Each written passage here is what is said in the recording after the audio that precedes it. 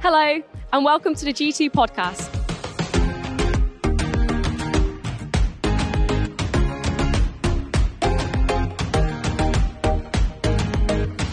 So I'm an engineer, as you might have gathered from my saying that I buy trains for people, and I like detail. I really need details. When I'm reading books, like this one I've got here, this is my latest book, Harrier 809, I need the detail because it puts me in the picture as if you're really there. I wonder where you've just heard a talk about being in the picture. And the New Testament, I think, is easier for that because it's Roman history, and we're in York, we're seeped in it. It's quite easy. If you ever think about your favourite passage of the Bible, can you imagine actually being there? Aaron obviously can, but can you? If it is the New Testament, it's probably easier. Old Testament, I find, is so much harder because it uses really weird terminology. But I'm just going to unpick that, so I'm going to tell you to settle back into your sofas, and we're going to have a high-definition TV version of David and Goliath, 1 Samuel 17. So we're going to dive straight in. I love David and Goliath, but I think it's a misrepresented story, and I'm hopefully going to unpack that a little bit now. So if you look at verse 4, I'm not going to read the whole thing, but verse 4, he says that his height was 6 cubits and a span. Now that is 9'6". Now, if you can't imagine what 9'6" looks like, I have got a carefully calibrated stick. It's this big. That is how big Goliath is. So, but then we move on. 5 and 6, it says that he has a bronze helmet, a bronze javelin, bronze leg armor, and a bronze chainmail that weighs 5,000 shekels. Shekels is a difficult word, so I'll convert that into kilograms. It's 57.5 kilos, his chainmail.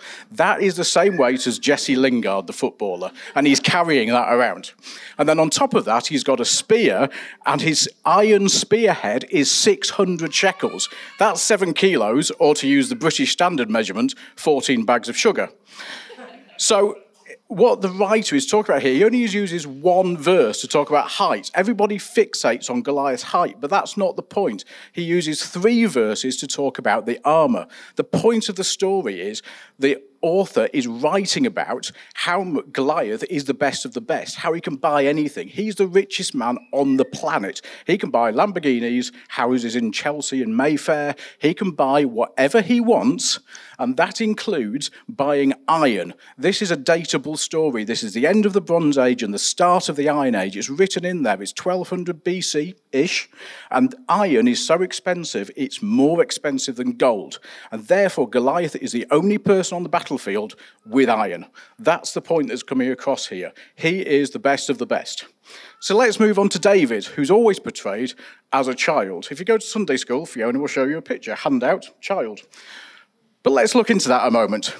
Verse 17 and 18, Jesse tells David to run to his brothers and deliver an ephah of grain, 10 loaves, and 10 cheeses. Now, an ephah is 16 kilos, plus the 10 loaves, plus the 10 cheeses, and we're not talking about what you get at Tesco, it's a cheese.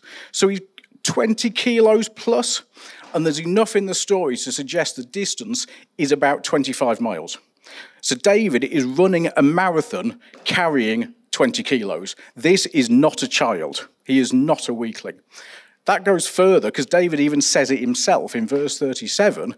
He says, when Saul says, you can't fight Goliath, David says, the hand of the Lord that has protected me from the paw of the lion and the paw of the bear will protect me against this Philistine.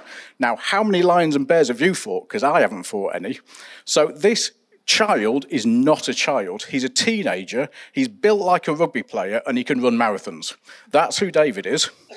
So then you look at what David did. Verse 38 and 39, Saul gives David his armor. That's really generous. It's the best armor in the Israelite army that is available. That's what he's giving you. And David says, can't do that. Get it off. I'm not having it.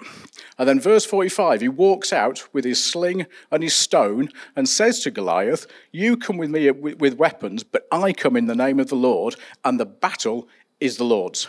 And then, of course, we know what happens. David slings his stone, hits Goliath. Goliath falls over. David chops off Goliath's head with his own sword. And then the Israelites go and rout the Philistines. And you think, well, that's brilliant. What a great story.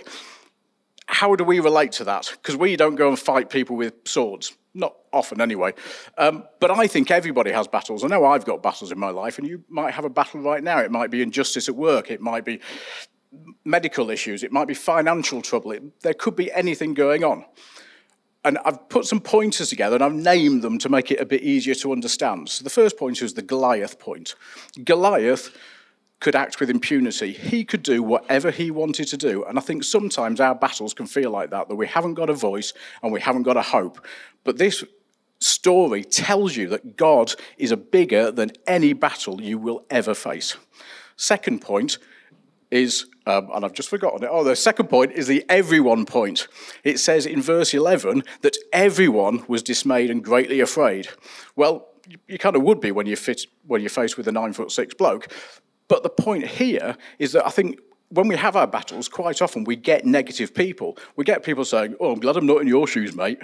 Yeah, thanks, that's really helpful. But it's really important, as David pointed out, it's so important to remember that God is bigger and God's got your back, and it doesn't matter what people say. Third point, Saul.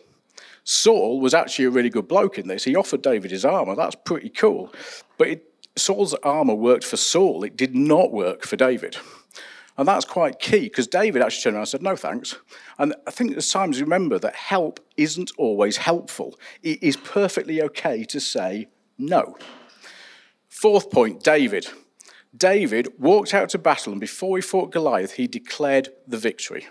So when you next have your quiet time and you're thinking about your battle, declare your victory. Declare it, because you can. God's with you. Declare it.